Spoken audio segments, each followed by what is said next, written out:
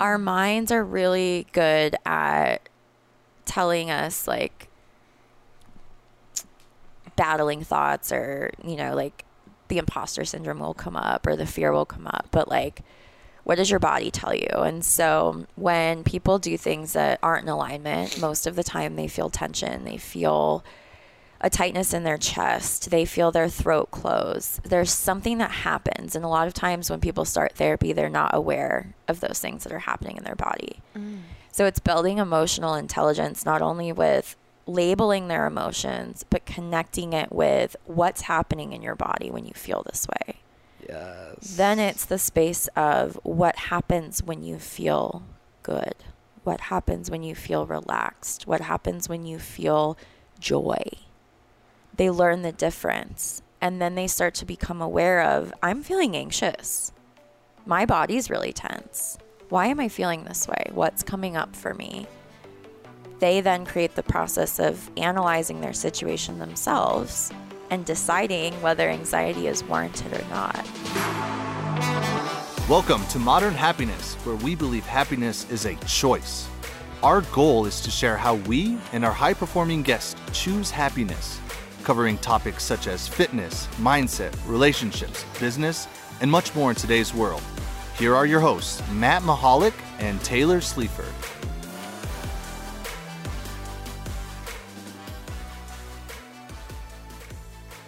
What's up, happiness homies? Welcome back to another episode of the Modern Happiness Podcast. I am Matthew Allen. We got Taylor Sleaford over here. Deuce is back. Woo. And we got a special guest today, Jessica Reka. How are you today? Doing pretty good. How about you guys? I'm doing fantastic. Taylor? Living the dream. You know, it's happy hour right now, so when you're with us, it's happy hour. Yes. Deuce, how you doing? I'm so happy. I think people miss your voice. I've missed the people. Well, then it's a mutual missing. Yeah. Wow. So we're glad to have you back. We're all on the same page. Terrible answer. We love it. We love it. All right, so we're going to jump into some rapid fire questions for you, Jessica. And Taylor, I think I started last time. You want to start? I would love to. First question, what is one thing you're grateful for? It's hard to narrow down to one thing. At this moment, I'm super grateful for community and building more connection in Denver.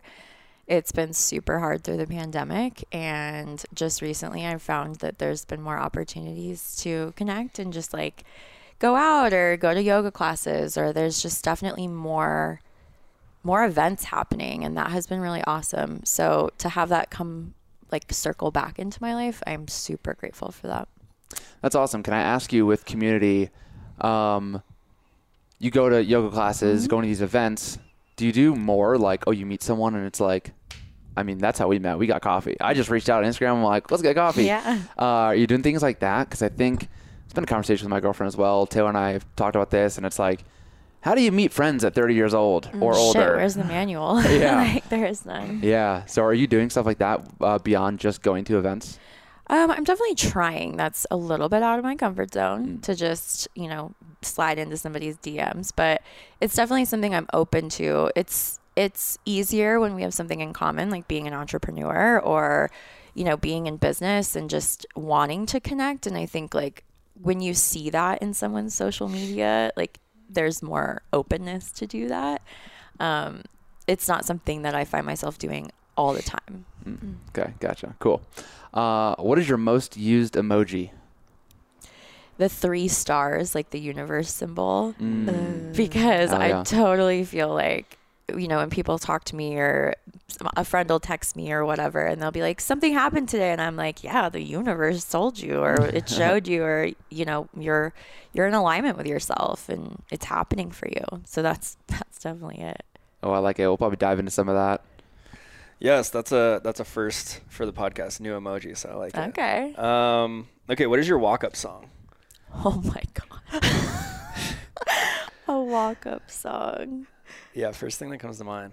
Literally Machine Gun Kelly's new song, A. Let's go. I love Machine Gun Kelly. Were you like big teen angst? Yes. Wow, we're best friends. Yeah. This is great. Like, all right. Machine Gun Kelly kills it. Yeah. I'm curious, do you know A Day to Remember? Oh, yeah. Okay, because they're from Florida. Huge Saw fan like growing every up. show in Same. Florida Seen them like, before they got big. oh yeah. Yeah. Yeah, before they were cool. Wow. I don't know. Okay, we'll I have don't know what's happening We'll have our anymore. own. We're gonna have a side podcast about Music. real music, not Dave Matthews. That's sorry. not real Oh my music. God. You know, one of these days I'm just gonna get my guitar and start playing on the podcast. And I'll leave. If you keep teasing me, Aren't you going to do talent night? I'm thinking. Oh my God, yeah. I was there. It's like this deep desire in me. We talked about this on one of the early episodes of the podcast. Like one of the scariest things I feel like I did, but I had to do it because I couldn't walk away that evening not trying. Yeah. I was at a bar in Boston and there was a band there and they were taking their break and I was like, I want to go play this song. And I was so drunk. And I was like, I know that if I wake up tomorrow and didn't at least ask the lead singer or whatever, like if I could play. And so he said yes. And I did it and we got booed. My brother came up and sang with me because he's my best friend and that's just the kind of guy he is. We got booed. I forgot the lyrics. I just stopped like 2/3 of the way through the song. I was like, okay, this is over. But I fucking did it. And it's just always something that like, I don't have a good voice. My guitar playing's fine. But it just seems like it's scary. So I want to do it more. So yeah, I'll probably be doing that soon. I think it's scary. Probably. You gotta do it. I'm definitely going to do it. Bam. There you go. Oh, God damn it. I know. I have to do it. It's recorded. It's recorded. Yeah. Okay. A million people are going to hear this. So. All right. Should we just go in a circle and ask what scary thing you're all going to do? I don't want to be alone here. No. We got some rapid fire to get All to. right. So. All right. Okay. Jessica, what is your favorite book? That's a really tough one because I read all the time and I keep finding new favorites. Right now, it is honestly Come As You Are, and it's a book written for females. Yes, it's a great book. Happy belated National Women's Day, by the way, yeah. to both of you. Yeah. Thank you. It's something I've read multiple times, and it's something that just brings a lot of awareness to like sexual stigmas and the idea of like pleasure for women and how that's been shut off. And people just aren't taught that. So it's been something I've used for my own clients, for myself, and just something I keep coming back to in a sense of like women empowerment and teaching other women that they can experience, pleasure and they're worthy of that. That's a deep topic. Totally. Might have to let Deuce take over on that one. Maybe another time. Okay. Yeah, I feel like that's like a potentially a whole nother podcast. Glass of wine and yeah. Yeah. Bottle of wine. It's a great Bottle book, of though. wine, yeah, each. Yes. Awesome. Okay, what did you want to be when you grew up? Well, I wanted to be a teacher, and I literally, like, my whole life, like, made school at my house. Like, I would make papers that kids, right, in quotations, would do, like, their tests, and I would grade them. And then that was more of, like, the fun idea. And then I honestly, as soon as I turned, like, 14, I knew I wanted to be a psychologist and followed that since. Look at you doing it. Yeah. Doing the damn thing. Yeah. How Let's did you fucking know? go. What was like, as soon as you were 14, it sounds like it was pretty prominent. I went to therapy. Okay. Oh, cool. Yeah, I definitely was a rebellious teenager and didn't like the idea of therapy at all. The idea of like some person that doesn't know me coming in and like trying to fix my life or change things in my family. And then when it started working and like I recognized that there was value and worth to it, I decided like I wanted to be that catalyst for people. Whether it was kids or adults or whoever, it just was really important to me to offer that space for somebody else. Nice. Awesome. Great follow-up into the next and final rapid fire question. What is your superpower? I don't know. I don't think I've ever been asked that. What are you really good at? What do people tell you that you tend to be good at or they value in you? I'm extremely considerate of others. Advocacy is huge for me. And so, like, I definitely don't let people get taken advantage of, like, in my presence or around me. And in that same, like, sense, like, I really take care of the people in my life. I love that. Yeah, that's great. Awesome. Awesome. Love it. Okay. So you are a private psychologist. You are very much spiritual. Yeah. I'm curious, just diving in, what does that look like compared to your experience going to a psychologist, doing therapy when you were a kid, to how you show up for your clients?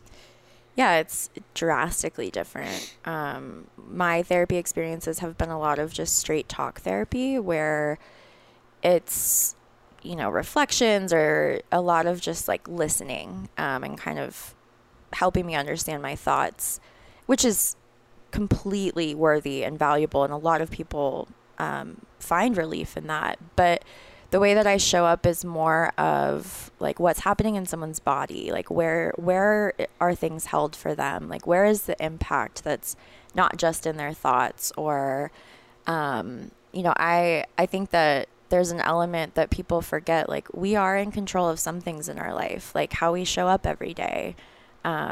People forget that we are still grounded in ourselves or rooted in ourselves, and that gives us power.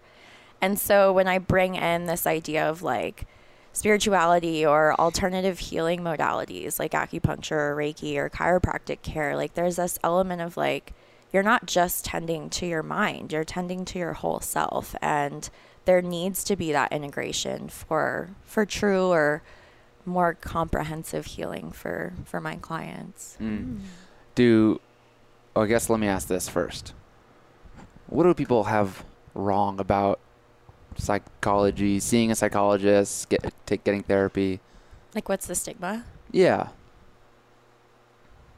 I think a lot of people have fear of disclosing what has happened to them because of judgment. A lot of people have been judged in the past by people in their life and don't want to endure that again. I think there's an element too of like shame. Like, I'm coming to this person that doesn't know anything about me, and I'm like showing the biggest wounds of myself. That's something a lot of people don't know how to do. When were we taught to like show our wounds? I don't think we were. And so coming to a space where that's like the main goal, the main intent, like that's what we push, in every session. Like, let's get to that deep space. Let's work to heal that like really open wound. It takes people to a space of like strong and intense vulnerability that they've never been in before. And that's scary. And some people have had really, unfortunately, like harmful experiences with past therapists or psychologists where their emotions haven't been held or they've been re-traumatized in some way. And I think that definitely makes people resistant to coming back or enduring that again. There's also cultural elements where there's we don't speak outside of our family. And so that, breaking that cultural element to come to a psychologist or a therapist, that in itself is huge. So there's just a bunch of barriers that fear, you have to step out of that to come and do those things. And again, there's some people that are like, I'm ready, I'm willing, I'm motivated, but it's not to dismiss the barriers that some people encounter. Can you break down a little bit just differences between psychologists, psychiatrists, like what, and I imagine there's a lot of different ways someone could see one or the other, or even just like a psychologist in general, like what does kind of that process look like, just to kind of lay the land as we dive in? Yeah, for sure. So there's definitely varying levels of therapists. There's like a licensed professional counselor, which is a master's level clinician who just doesn't have the same amount of schooling behind them. It's not to say that they aren't valuable or worthy in their field. It's just we have different schooling. A lot of those counselors do talk therapy. Some of them are more integrative like I am. It's pretty prevalent in Denver to see an LPC. Then there's the psychologists who are doctorate levels. Basically, like, we can do assessments, like evaluations for clients. We have more freedom in the sense of accessing resources for our clients. Assessment, evaluation. Our ethics are a bit different. They're a bit more stringent. And then when we come into like psychiatry, that's where the medical piece comes in. So they are working more around prescriptions. Their appointments are definitely shorter. They're about like a consultation or a first appointment would be longer, where they're assessing for what your needs are. But at the end of the day, like, they're a 15-minute check-in every few months to make sure that your meds are working for you. A lot of times counselors and psychologists will collaborate with psychiatrists, which is something that I'm a strong component for, pushing for that, in the sense of, like, I don't have a lot of clients who want to go on medication, but the ones who need it or desire that, the collaboration is huge. It also depends on what kind of issues you're coming in with, on who you would go to, or what feels safe for somebody. So yeah, if we look at like counselor versus psychologist, is there like kind of different levels, or like, I don't know, I'm just thinking about anybody listening, or even myself. I've never been in therapy, and there is a huge stigma, and especially like growing up being a male, white male.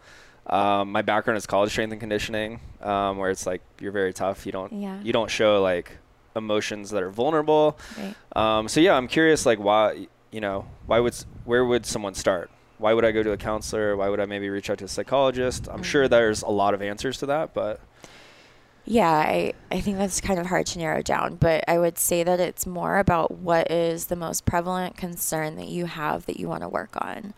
So if it's genetically based, for example, like you're having reactions in your body that feel like anxiety, like a rapid heart rate or racing thoughts or sweaty palms, or like all of those things in like when you're feeling anxious, medication could potentially alleviate that very, very quickly. And you wouldn't necessarily have to figure out why you're anxious. Your symptoms would just be alleviated.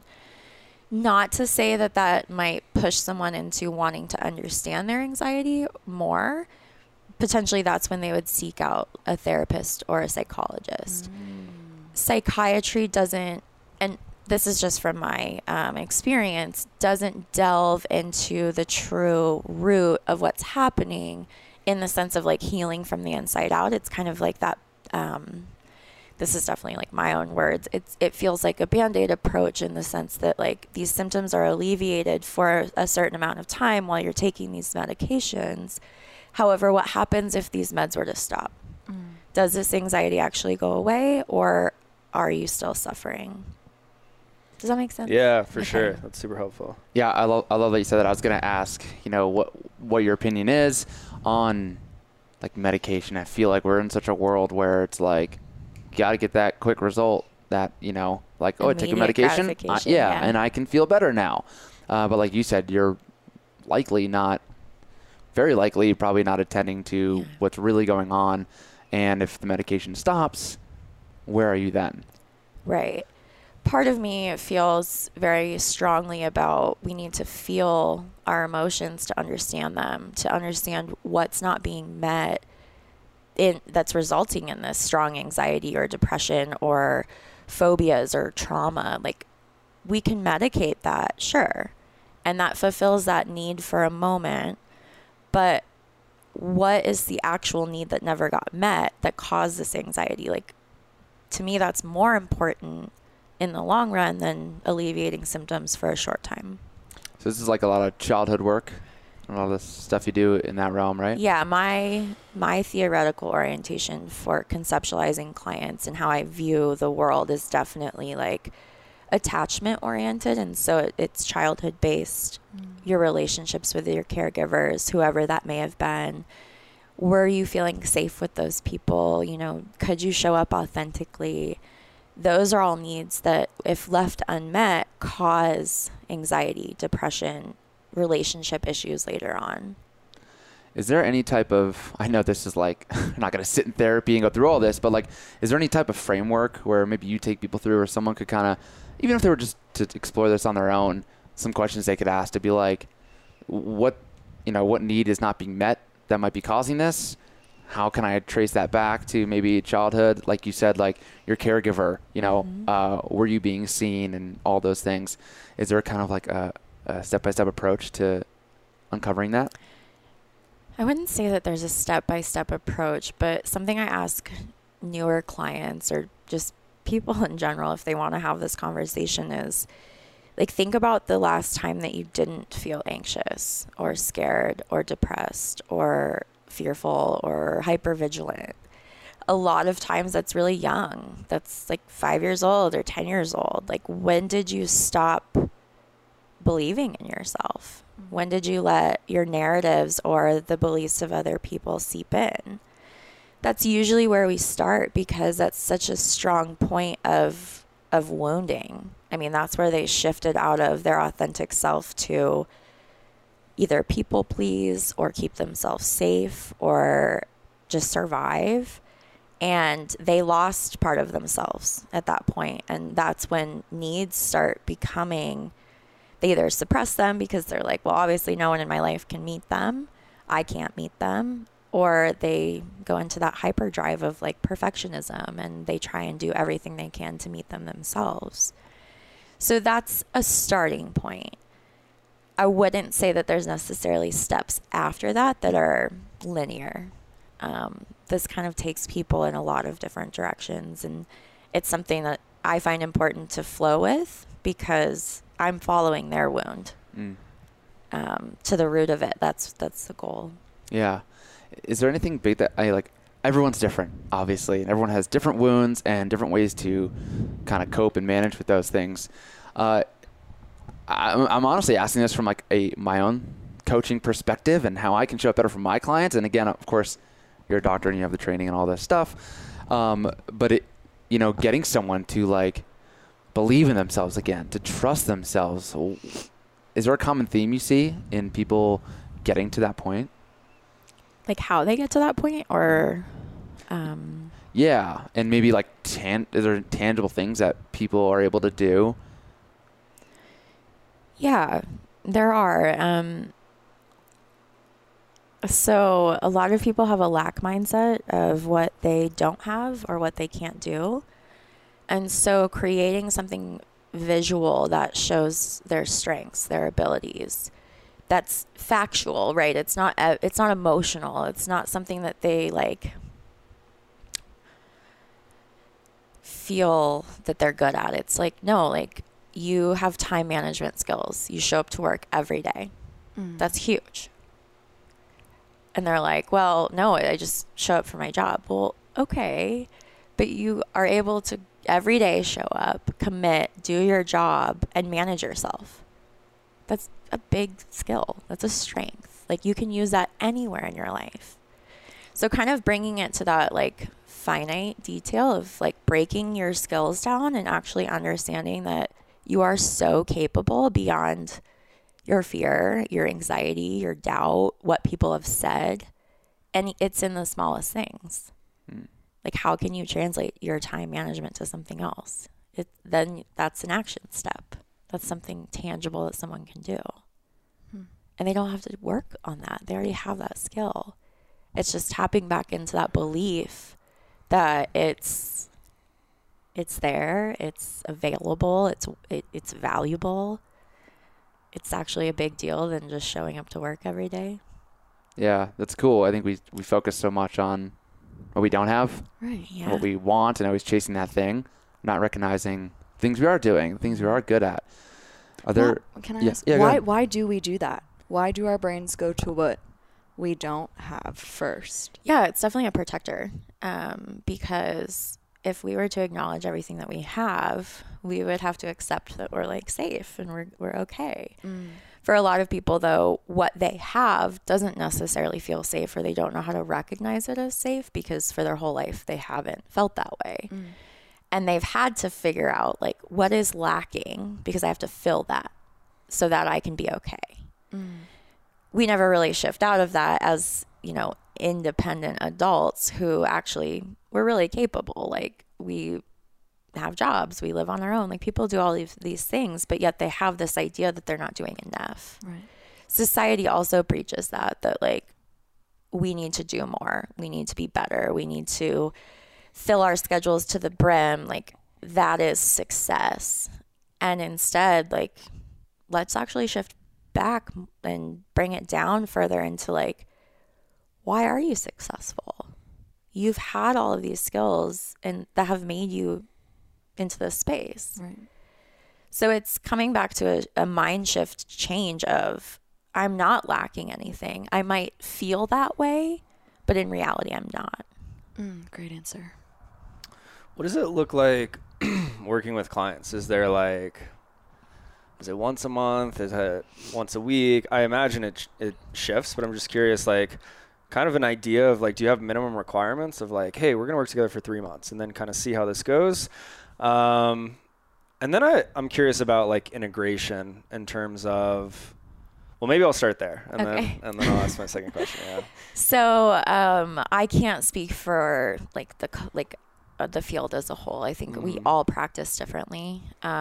For me, I do have a requirement that I work with a client for a month consistently, which looks like either weekly or every other week, because continuity is huge for me, especially working with trauma work. We have to build a relationship. And so if I'm seeing a client once a month, like a whole lifetime happens in a month. For sure. I can't really tap into what we need to because we're checking in over about the month pretty much the whole session. So in the beginning, I definitely frame that I want clients to come more often than not. However, I'm very open to the idea that like life happens, and I have a lot of clients who are, parents or are in the healthcare field and like are on call. And so when things can't look like that, it's okay. We just have conversations about it, but it's more about what a person's coming in for, what's necessary to build that relationship and actually get us to a space of safety to do the work that they want. And just kind of being really transparent in the beginning with clients, like, this is what we need. And if they don't want to do that or can't agree to that, that's their choice. But it's more of just informing them that, like, I need your time and your energy for your goals to actually come to fruition. Yeah, I think it's interesting because it's like one session isn't going to fix. No. I don't really want to use the word fix, but help or change. And then also, there's like an integration period where it's like, I see this with a background in fitness, and like I have a lot of friends that are physical therapists, and it's like people will go see them for 2 or 3 weeks and they start feeling better and they're like, cool, I'm going to stop. And they get injured again. It's like, no, we need to keep working through, like, to help set up. So my second question is, I'm curious a little bit about integration, like as people start, understanding themselves or what's happening underneath, what does that look like? And do you do anything with like their community? Because, so I'm a life coach now, and a lot of what I do, sometimes my clients feel like it's therapy. It's definitely not, and I am not licensed or anything, so I'll say that. But I just hold a safe space, and we talk about things, and we're able to talk about things that they don't have other people in their life to talk about, and they're vulnerable, and we uncover stuff. And what's interesting I've noticed is a lot of them, like, it's hard because when they're with me, they have so much growth, but then they're on an island because they're not like, my best clients are the ones who are like, oh yeah, I showed my wife this video you sent me, or oh yeah, I'm like, my best friend is doing this journaling with me. And so, like, as you were talking about the lack mindset, I'm curious, is that anything that you talk about, like their relationships, their friends, their community? Because I know at least a lot of people I work with, it's like the people you surround yourself, like maybe that's why they feel like, oh, I just show up for work, like that's not a big deal, is perhaps their environment. So yeah, what does it look like? They've been making progress and then maybe stopping working with you, or like not as frequently. So that's definitely something that happens. I mean, people get symptom relief or start feeling better and they're like, I'm done. I think this is great. Again, like, it's something similar to what you're saying. Like, they're probably going to be injured again or come back with similar issues. The idea of therapy, though, is that, okay, so like you, we provide safe spaces, right? Like, we provide that safe attachment for someone to be vulnerable. However, a lot of people in their life probably aren't capable of that. And so what I do with my clients is work to build safer relationships, whether it's with new friends or setting boundaries with their current circle, so that they can engage and feel safe. It's learning about like the threshold of vulnerability. Who can I be vulnerable with and who can I not be vulnerable with and why? That's the integration space of like, they have to understand why they haven't felt safe in their community or why they haven't been vulnerable, and then work to create change in the sense of like, I want to be safe. So what do I need to do that? Because they can't control the people in their life or the, outside, but they can understand like, I have agency. I can say like, this relationship isn't healthy for me anymore and walk away. And it's like teaching them self-advocacy too, of like, I don't have to people please. Just because this person's been in my life for 20 years doesn't mean I have to keep them in my life because they're actually unhealthy for me. So that's the integration process for my clients anyway. Coming to that understanding that like shoulds aren't really real.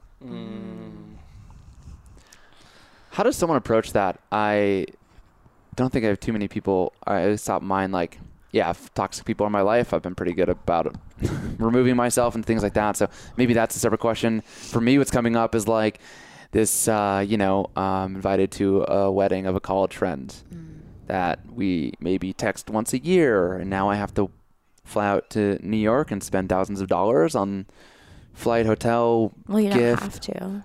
So that's my point. And nor should I. Right. So what does it look like for people to like maybe one, recognize that, and then two, like have the conversation, or just like check no on the RSVP and you don't need to give a reason? And yeah, I mean, I would say that, so there's a couple things that come to mind when you say that. The first thing is, why is the immediate thought that you should go do all of those things? Where does that come from? Who told you should do that? yeah, That belief is like, for some people, that belief's really strong and really rooted.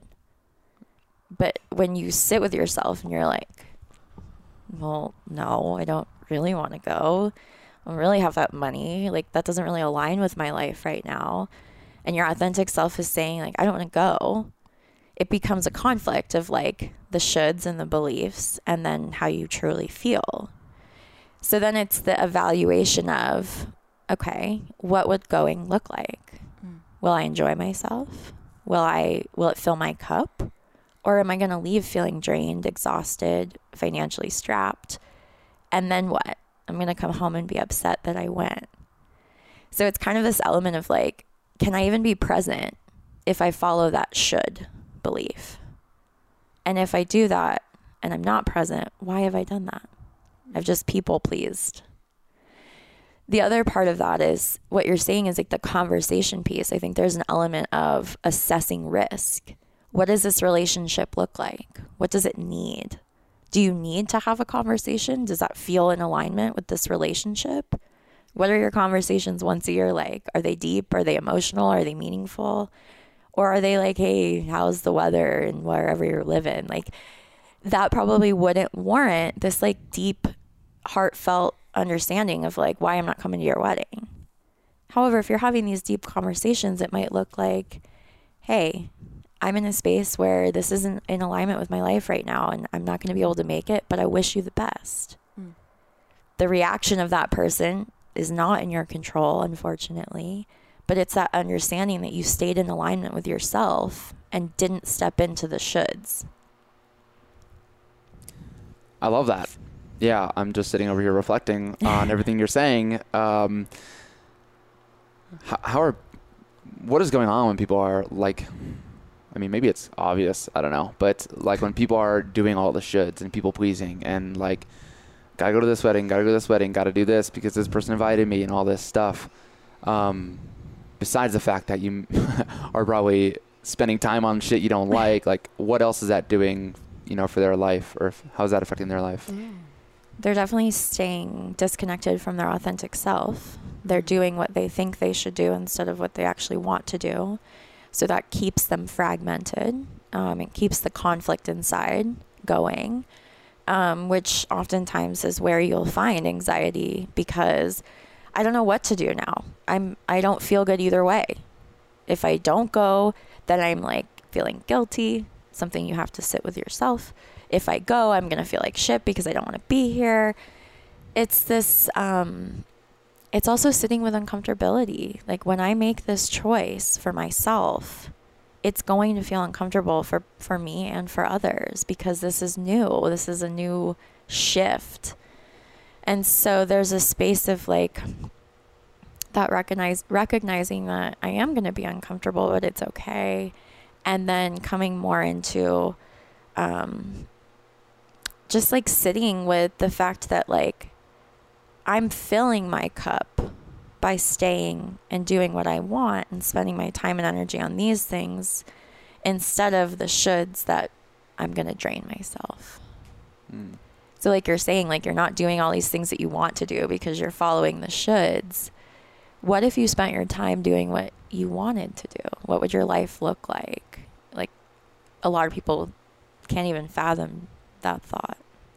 Yeah, it's funny. I was in this mentorship and they had a guest on, and the one thing that stuck with me and constantly sticks with me is like, he kind of talked about a wedding example, and he's like, I'm not going to my second cousin's wedding and spending like my values are my family, and like I'd rather spend that money taking my family on a weekend vacation. And he ended with like, I have a 0 obligation meter.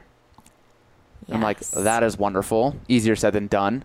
Totally. But yeah, it is this funny idea like, oh, I go to this wedding. Oh my God, if I don't go, he's going to hate me. It's like, why do I even care? We don't even talk that much. Right. You know, so like sitting with all that. Yeah. And like, so what if he hates you? Yeah. Okay. Yeah. Right. That will suck for a moment. Mm-hmm.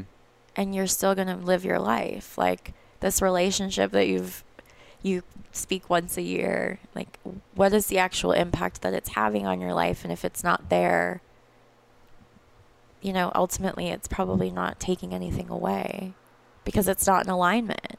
If it was in alignment, you'd be reaching out to this person more often. You'd be having those deep conversations. You'd want to go to the wedding. It wouldn't feel like a should. It seems like a lot of the stuff in our life is a should, where like this example with the wedding, or even like, oh, we were very close, you know, college roommates, really best friends. So we should be friends forever. And it's almost like, you know, Taylor talk about it, like your purpose or like this job that you're supposed to do. Oh, I was supposed to be a civil engineer. That's what I was supposed to do until I retired at 60, whatever, you know, and getting stuck in all of this shit that we should do rather than asking ourselves, like, why do I feel like I should do this? Yeah. And what feels good to me? People are really disconnected from that feeling of what feels good to me, though. And a lot of times it's because they've been so far away from that from like 10 years old or 5 years old, or, right. You know, they've spent their life disconnected from that. Well, I think it's interesting. You mentioned like alignment a lot, and it's like people don't know themselves and they don't know what they really want. So it's like all these shoulds are like external, right? So I think that's what's interesting. A lot of people I work with is like diving, and that's what I'm hearing you say is like, okay, like what do you actually want? And that's why like it's wild. People can't imagine like, oh, what if I did what I wanted? Like, what would that feel like? They can't even like speak it to me sometimes. Like I'm like, visualize it. What would it look like if you walked down the street in that life you wanted? Well, I don't know. Yeah. And I love hearing what it sounds like you like walk through all these possibilities. And this is something that I've done a lot with clients. I'm finding that the words what if is becoming just as common as should. Yeah. And people are like, what if this doesn't happen? What if, you know? And so what I do is I'm like, okay, what if? And they're like, what? Yeah. I'm like, tell me what happens. Play it out. And I literally had a client yesterday who did. She was she hasn't applied for a job because she's like, what if they don't hire me? And she's like, meanwhile, I haven't quit my other job yet. And I'm like, okay, so what if you apply and they don't hire you? You're exactly where you are. Right. You might as well. And it's like people allow that to just take over, but it's really getting clear on like what does alignment look like for you? Is there anything that you do specifically with clients to help them better understand or break through that barrier of like, what do I want? What's important to me? Or like, what would feel good to me? Can I also say before you answer that, I just wanted to touch on what you said, the what if, and what if you do apply to that job but don't get it, you're back where you started. Actually, I disagree. You're actually further along because not only have you stepped into a little bit of fear, but you probably learned something from that interview process, even though you didn't get the job. So you're actually getting closer to where you want to be. It's actually, I think, always better, right, to do the thing. Yeah, hopefully. I would say it could be partly I play through what's worst case scenario. Right. So worst case scenario would be they didn't learn from it Okay. They didn't, and so if it is, because I like to play all the scenarios, right? And so in that instance, it's like, okay, tell me the absolute worst case scenario where they don't have the growth mindset. They didn't learn from it. They didn't understand the value of stepping into fear. Well, if we go worst case, it's like they're exactly where they are, unhappy in their current job. But yes, I agree with you. They Hopefully, didn't lose anything. Yeah, hopefully along the way, they also get all this insight and they're like, oh, I did this and I learned something and I grew. So yeah. Okay. So back to the question. Alignment. Yeah. I'm like, damn, what was the question? Helping people understand, who they are, who they want to be, what is alignment, how can they choose alignment. Yeah, so that comes into play when I have people become more connected with their bodies, because our minds are really good at telling us like battling thoughts, or like the imposter syndrome will come up or the fear will come up, but like, what does your body tell you? And so when people do things that aren't in alignment, most of the time they feel tension, they feel a tightness in their chest, they feel their throat close. There's something that happens, and a lot of times when people start therapy, they're not aware of those things that are happening in their body. So it's building emotional intelligence, not only with labeling their emotions, but connecting it with what's happening in your body when you feel this way. Yes. Then it's the space of what happens when you feel good. What happens when you feel relaxed? What happens when you feel joy? They learn the difference. And then they start to become aware of, I'm feeling anxious. My body's really tense. Why am I feeling this way? What's coming up for me?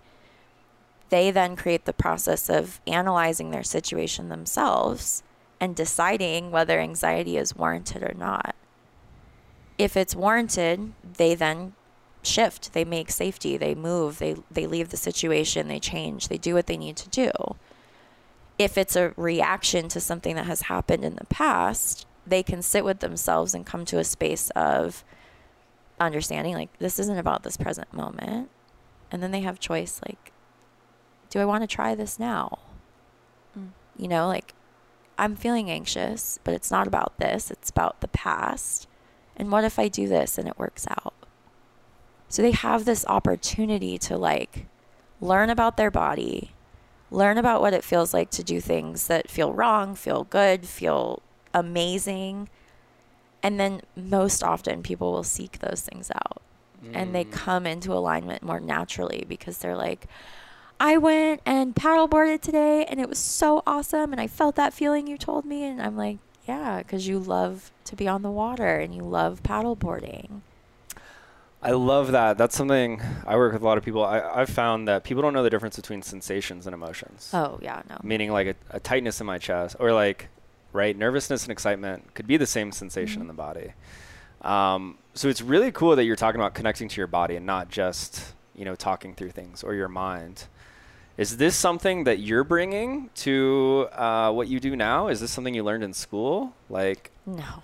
Okay, I didn't think so. I didn't want to make an assumption, but this is fascinating to me, because I would love to kind of hear about what are the differences and like how are you integrating the two? Because even coming from like a fitness background, it's like movement is medicine, and like getting in touch with your body, and like literally Matt and I will talk about like working out. It literally can change your physiology, right? It releases different chemicals and things like that. And just like, not that I think, traditional psychology teaching is bad. And also there are so many other things. So like, I'm curious, one, what are maybe the differences, and like, why are you choosing to bring these things that you weren't traditionally taught in school?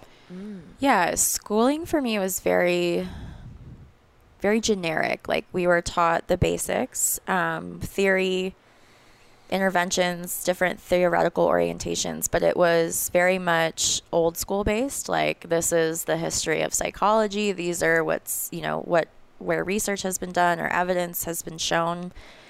And that's all great. Like, there's definitely value in that. However, when I stepped out of school and sat with clients, that only took us so far. And you know, I recognized in myself through my own therapy experiences that stuff only took me so far. And so there's this recognition of like, there's a gap. And what do we need to fill this? What's missing? And when I moved out to Colorado, I recognized that the alternative healing network out here is huge. Excuse me, Siri. She wants to be part of the podcast. So when I moved out here, I recognized like there's so many resources available to clients that maybe in Florida, like, or Massachusetts, they weren't necessarily like publicized as much as they are here. And when I learned that I can bring all of these things in, I can build this for my clients, I can have them access their body in ways that talk therapy will never do. It was profound what I saw in my clients. I mean, they were reconnecting with parts of themselves that had been so shut off. And that's like such an honoring moment to see someone reconnect with themselves. And so that to me is imperative now. Like I will never return back to the structured kind of talk therapy that we were taught. I think that the reality is they can't teach everything in school. Right. They teach you what you need to know to be an ethical psychologist. However, every client to me is so unique that it's not fair for me to stop there. Like that's like my own personal desire to like keep growing and to keep learning. But my goal is to heal the whole self, and that includes the body and the mind and whatever else you feel is part of you. And so if we're not attending to all of that, then I don't feel like I'm necessarily doing what I've set out to do. Okay, I want to stay away from like good and bad, but do you have any tips for people who are maybe looking for a therapist or a psychologist and finding someone like hearing this, that would be way more in alignment for what I'm looking for than somebody who's old school or traditional, right? Prior to this conversation, I wouldn't even know where to start. So any thoughts, tips that you have along those lines? Yeah, so Psychology Today is the biggest database for us as therapists. Honestly, the best way to look for an integrative therapist, like I've been talking about, like how I approach this is definitely just to look for like a holistic mindset. Is someone incorporating mind, body, and spirit? Are they willing to push, the traditional talk therapy lines? Are they incorporating alternative healing modalities? Like, are they open to unconventionality? Like, I personally would not align with a therapist who brought in their own judgments or brought in their own beliefs or biases around things. I really want someone that's very open. And so most therapists will offer a 20-minute consult for free. And those are so valuable because you get to feel what it's like to speak to that person. And it's important that there's an element of alignment even in that conversation. Again, it's hard when people don't know how to connect with that space yet, but there's also an element that like therapists should be watching for those signs too of alignment. We should speak into that if it's not there.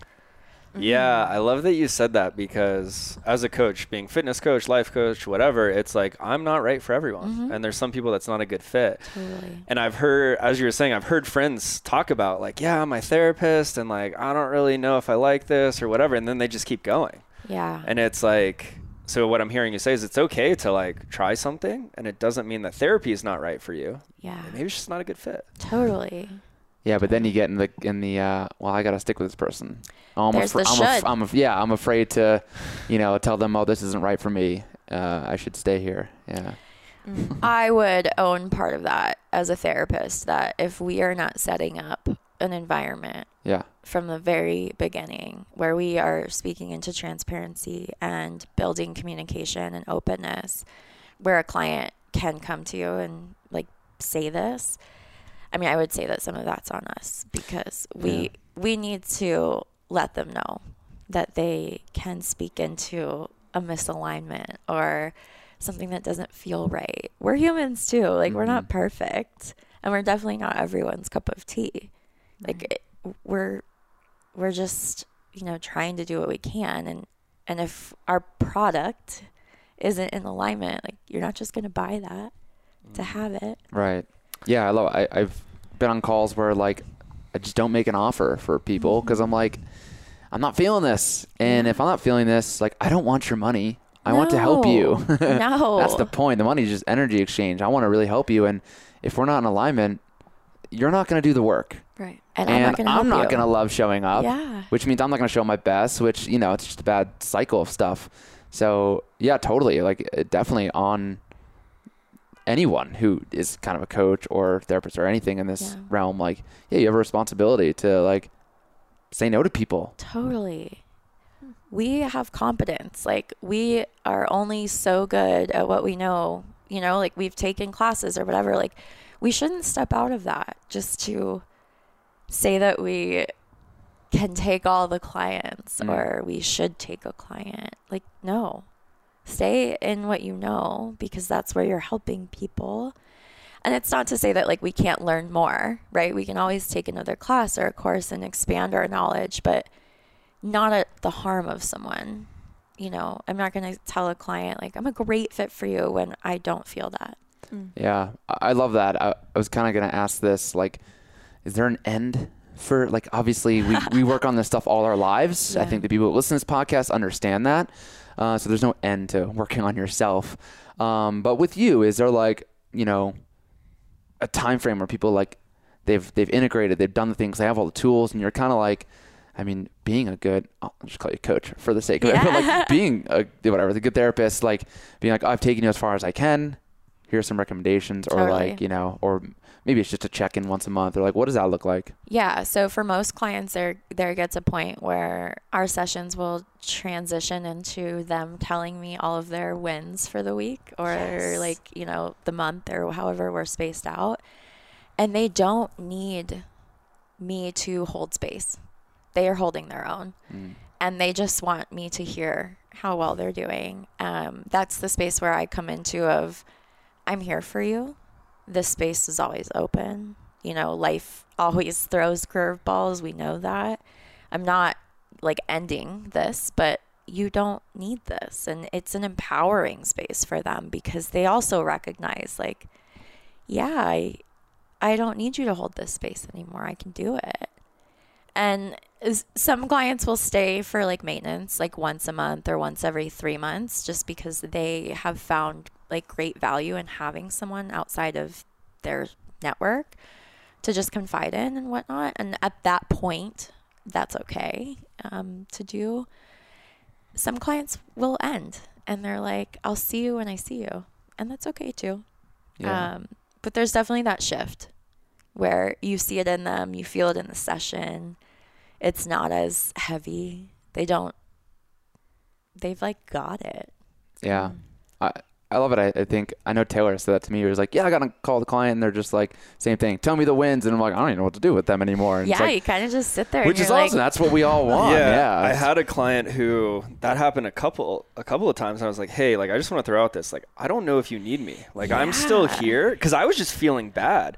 And she was like, yeah, you know, like, I kind of thought about that, but then I'm wondering if I'm doing so good, because we have these calls twice a month. And I was like, okay, I just want to, like, I'm not here to just take your money. And then sure enough, maybe a month later, she decided to stop, which was great, because it's like, you know, the door's always open. I'm curious. I'm going to throw a shit out there. Do you believe everyone should try therapy or go to therapy?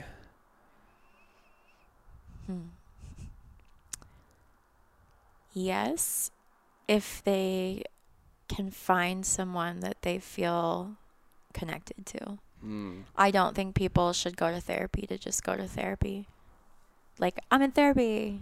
Like, I did it. Like, no, I don't think that that's actually,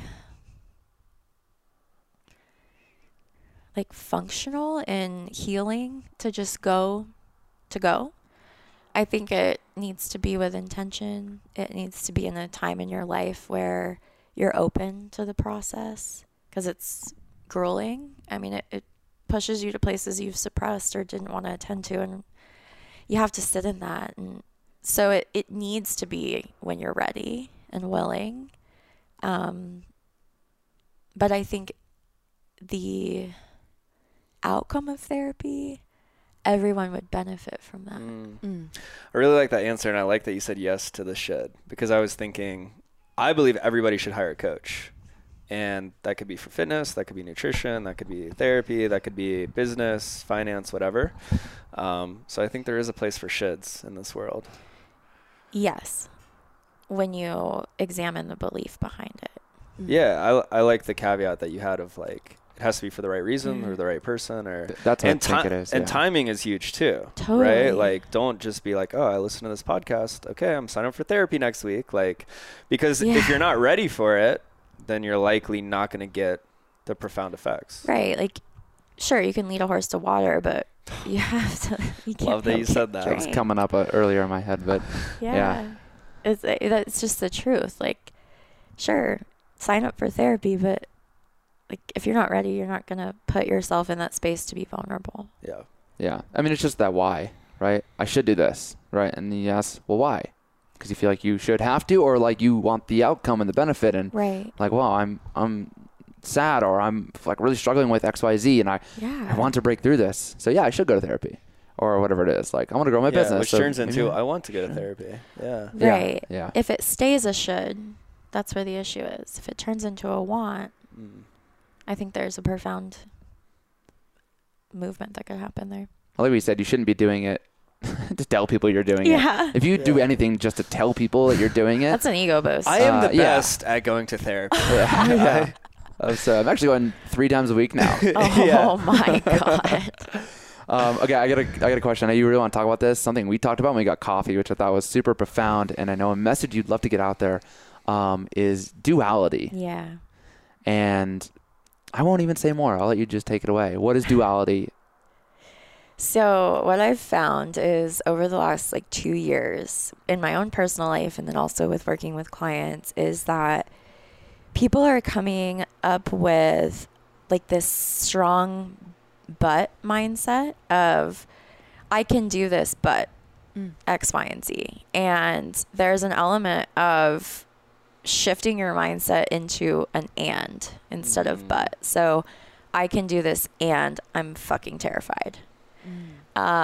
So in everything, say you have an argument with your partner and you're like, I am so angry. People struggle and say I'm so angry at him, but I love him. How does that make sense? Well, you can be angry and love your partner. Both are valid. We need to honor all of those things and not put a rigidness around it has to be one or the other. Because when we choose one or the other, we suppress whichever one we didn't choose. And where does that go? It has to go somewhere. And then at some point we have to attend to it.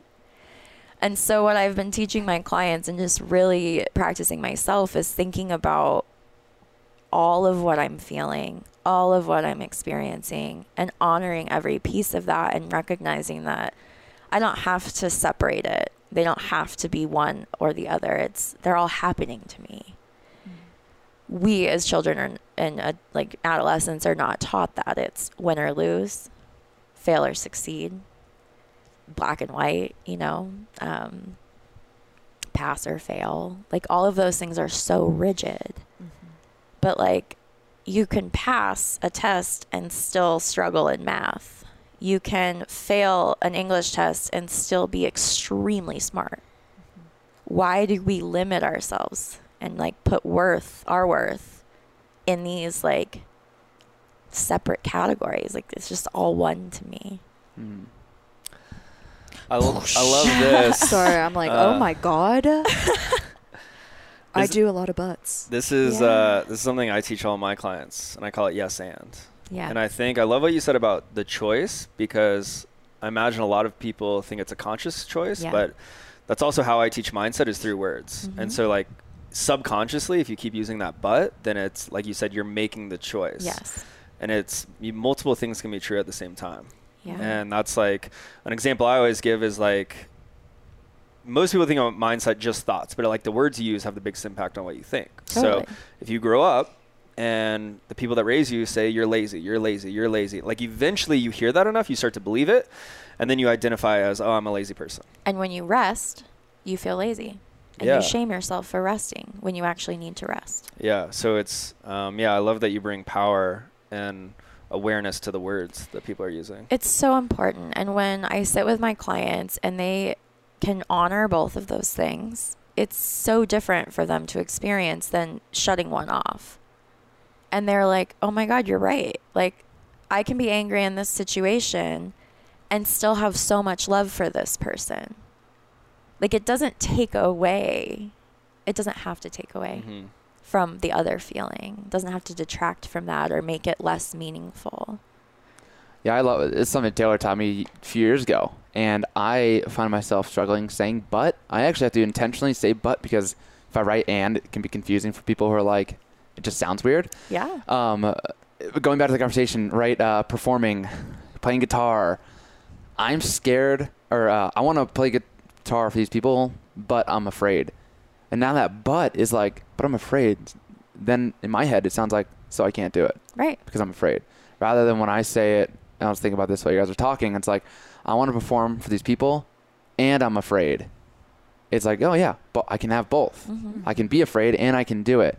But yeah, that but is so deterring to Yeah. the thing we just said. The but negates anything previously said. Yep. And I think another cool example of like, especially like with my clients, is like giving feedback. Mm-hmm. If I'm like, hey, Mark, you did really good on the report last week, but, and then I follow up with something that he's not doing well. That's conditional. That's all. They're just going to hear that. And that, like, how would that feel being on the receiving end? And it's Right. like, those are two separate things, And when we do that to ourselves, we invalidate that good part. Yeah.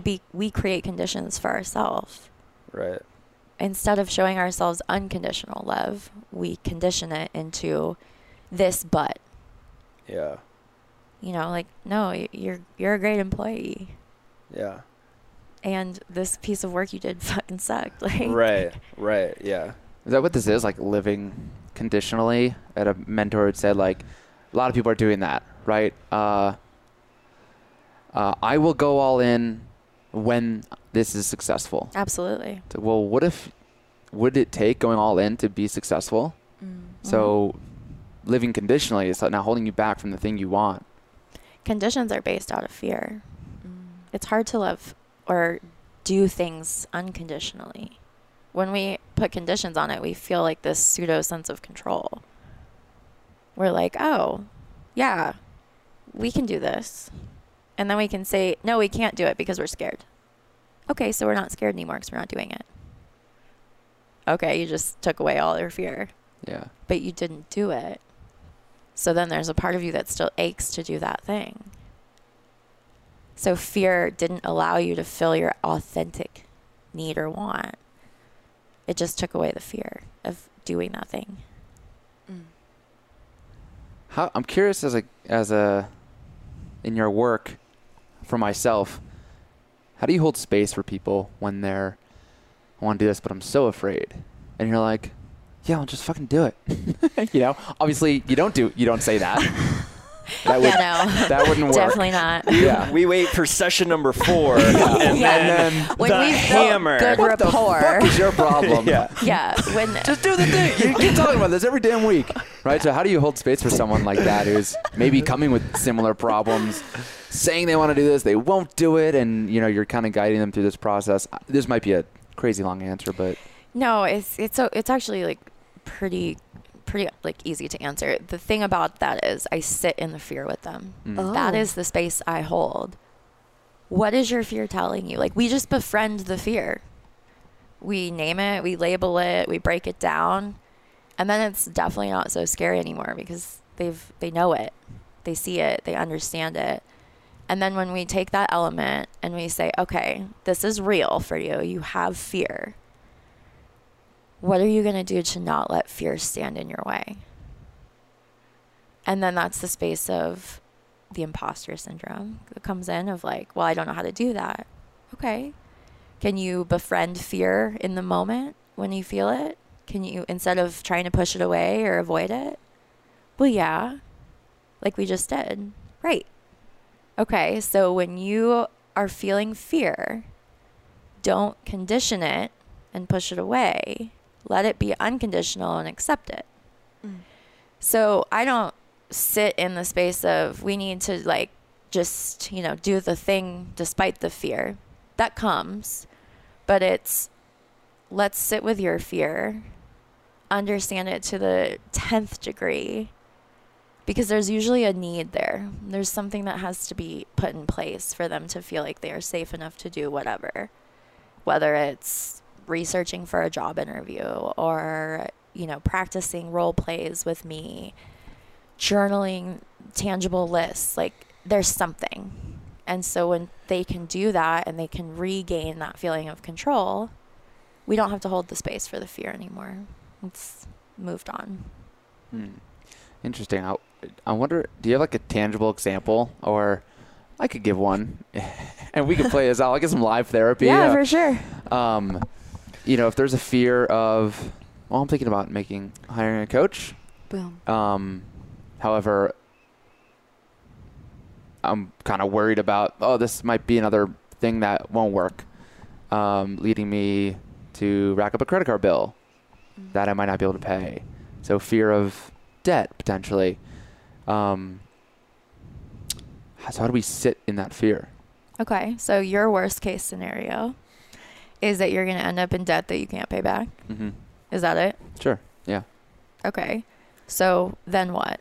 You have debt that you can't pay off. I journaled about this morning. Then I'll go find a client to sign on, make but money. What is the meaning of having debt that you can't pay off? What does that belief in your mind have for you? Oh, man. Yeah, this is probably a lot deeper than just sitting here. Yeah. I don't want too much silence in the podcast, but so I'm stalling as I think. That would be the question, though, Yeah. around, okay, so you don't want that to happen, but why? There's something telling you you're going to be X, Y, and Z if you let that happen. You don't want to be that. Yeah. And your fear is like, holy shit, I don't want to be that. But the one tangible thing you have is to hold on to is this debt.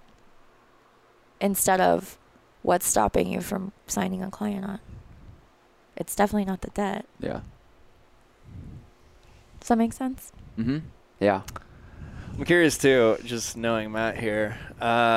It's kind of something we talked about earlier too. Like part of that is the fear, but also something you had said of like, why do you want to hire a client or a new coach? Like diving into that. Yeah. Like, is that something you need? Do you feel like that's something you need? Like, or is it something you really want? Right? Could potentially help with that fear. Yeah, I mean, recognizing the utility, right? Cost benefit. Like, if you need this, then is the debt worth this to fill the need? But you still have to sit with the idea that you have debt and what that means for you, because you're going to have the debt. That's not going to be avoidable. However, through your coaching, that could be a goal for you to work on navigating how to be in debt without shame, guilt, etc. So it's all like interconnected in the sense of like you could take it any way. It's just there's deeper roots to what it means to be in debt in this scenario. Yeah. I got to say, I think I did a really good job journaling on this morning. Good. Kind of answered some of these questions. But That's awesome. Yeah. Just was curious about a tangible example. Maybe people can put themselves in that situation or something similar. Awesome. Okay. Go ahead, Taylor. How many sessions would it take to figure out why Matt is the way that he is? Do you think? Just give No or take. comment. Oh, okay, sorry. Taylor on 3. 3, 2, 1. Penis. There, Man, wow. You missed it. I was You like, missed it. I thought we were kind of Oh, wrapping shit, up, and we then I missed was it. like, oh, he's got one more thing. Yeah. Well, has I to actually say. do. I want to ask. Can I ask about your tattoos? Yeah. You got a bunch of tattoos. You said they were your Spirit guides. Yeah.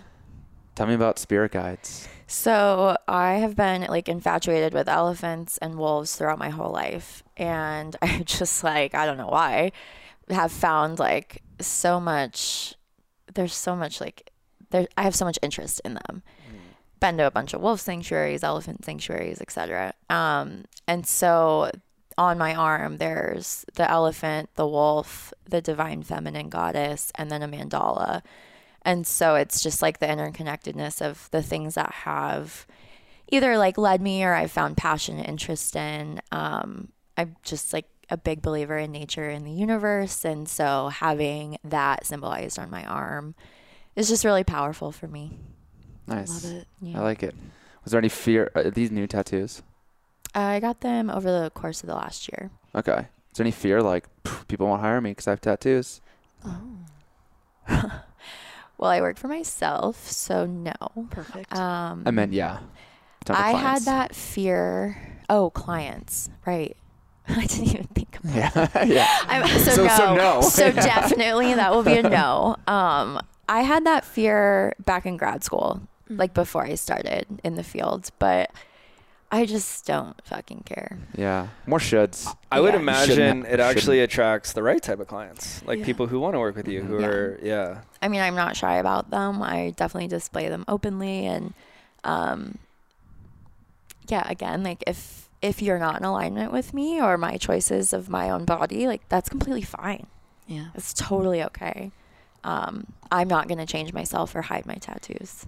So. Yeah. Yeah, if they're so upset that you have tattoos, they might need therapy to get over Yeah. that. So Yeah. They need to work through that. What is it's always that. I think we were talking about this a few podcasts ago, like the person that like you see them or maybe see their Instagram and you're like, oh, this fucking person. That reaction. Why are you having that reaction? Because it's probably the thing that you need to be working on. Totally. Why So- are you intimidated by them? Yeah. Why do you feel this? Yeah. So if somebody was, like Taylor said, if someone saw your tattoos and was like, this bitch has tattoos, like, oh my God. Why are you having that thought? Mm-hmm. Yeah. Check yourself. Yeah. I had someone ask me on Instagram the other day, should I invest in like nice fitness clothes for my brand as a personal trainer? And I basically said what you said. I'm like, no, like if you love that and if you feel good and you look good and that helps you perform better, but like don't do it to try to impress people so they'll hire you. That would be Right. doing it for the wrong reason. Because are you going to show up in those clothes every single time? Right. Yeah. Probably not. Yeah. You're going to show up in your own clothes. Yeah. And then your clients are going to be like, oh, where are those nice clothes that you had on that I liked that brought me here? Yeah. Oh, not here? Okay. Yeah. Especially when you say it like that. That's a hilarious way to look at it. Yeah. Your clothes. Awesome. I have one final question. Yeah. Are you happy? No. But I'm getting there. Nice. Why do you say no? Because I still reside in fear sometimes. And that's like a very honest space that keeps me from being happy 100% of the time. Or like go to that extent of happiness. And a lot of it is just life and owning a business and learning and doing new things all the time. It's not saying that like the fear detracts from any happiness. It's just still there, still taking up space. you said you're getting there. How are you getting there? Is there anything you do regularly? I do all of the Colorado cliche stuff. Tell us about it. Hike, the dog park all the time with my dogs. Smoking blunts. Yep. Smoking weed.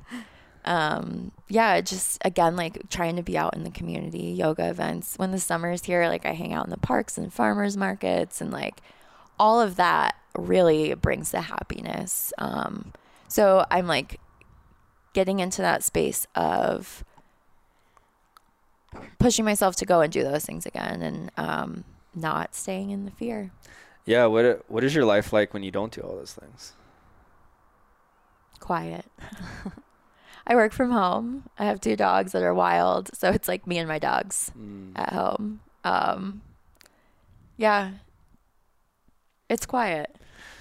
How do you feel different, I guess, is more of where I'm going with that, right? You said you do all these things because it adds to your happiness.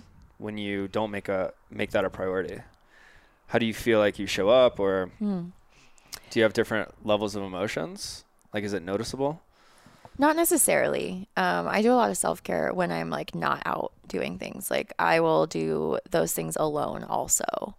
Like I will do yoga in my house with my dogs, you know, like I still take care of myself in the sense of emotionally, because if I didn't, I wouldn't be able to show up for my clients. Okay. That's what I imagine. That's where I was Yeah. getting is if you're not doing those things, you're doing something else. You're Oh, you're yeah. always making a choice to Yeah, have that self-care. I definitely don't sit in that space Yeah. for very long because I have people depending on me.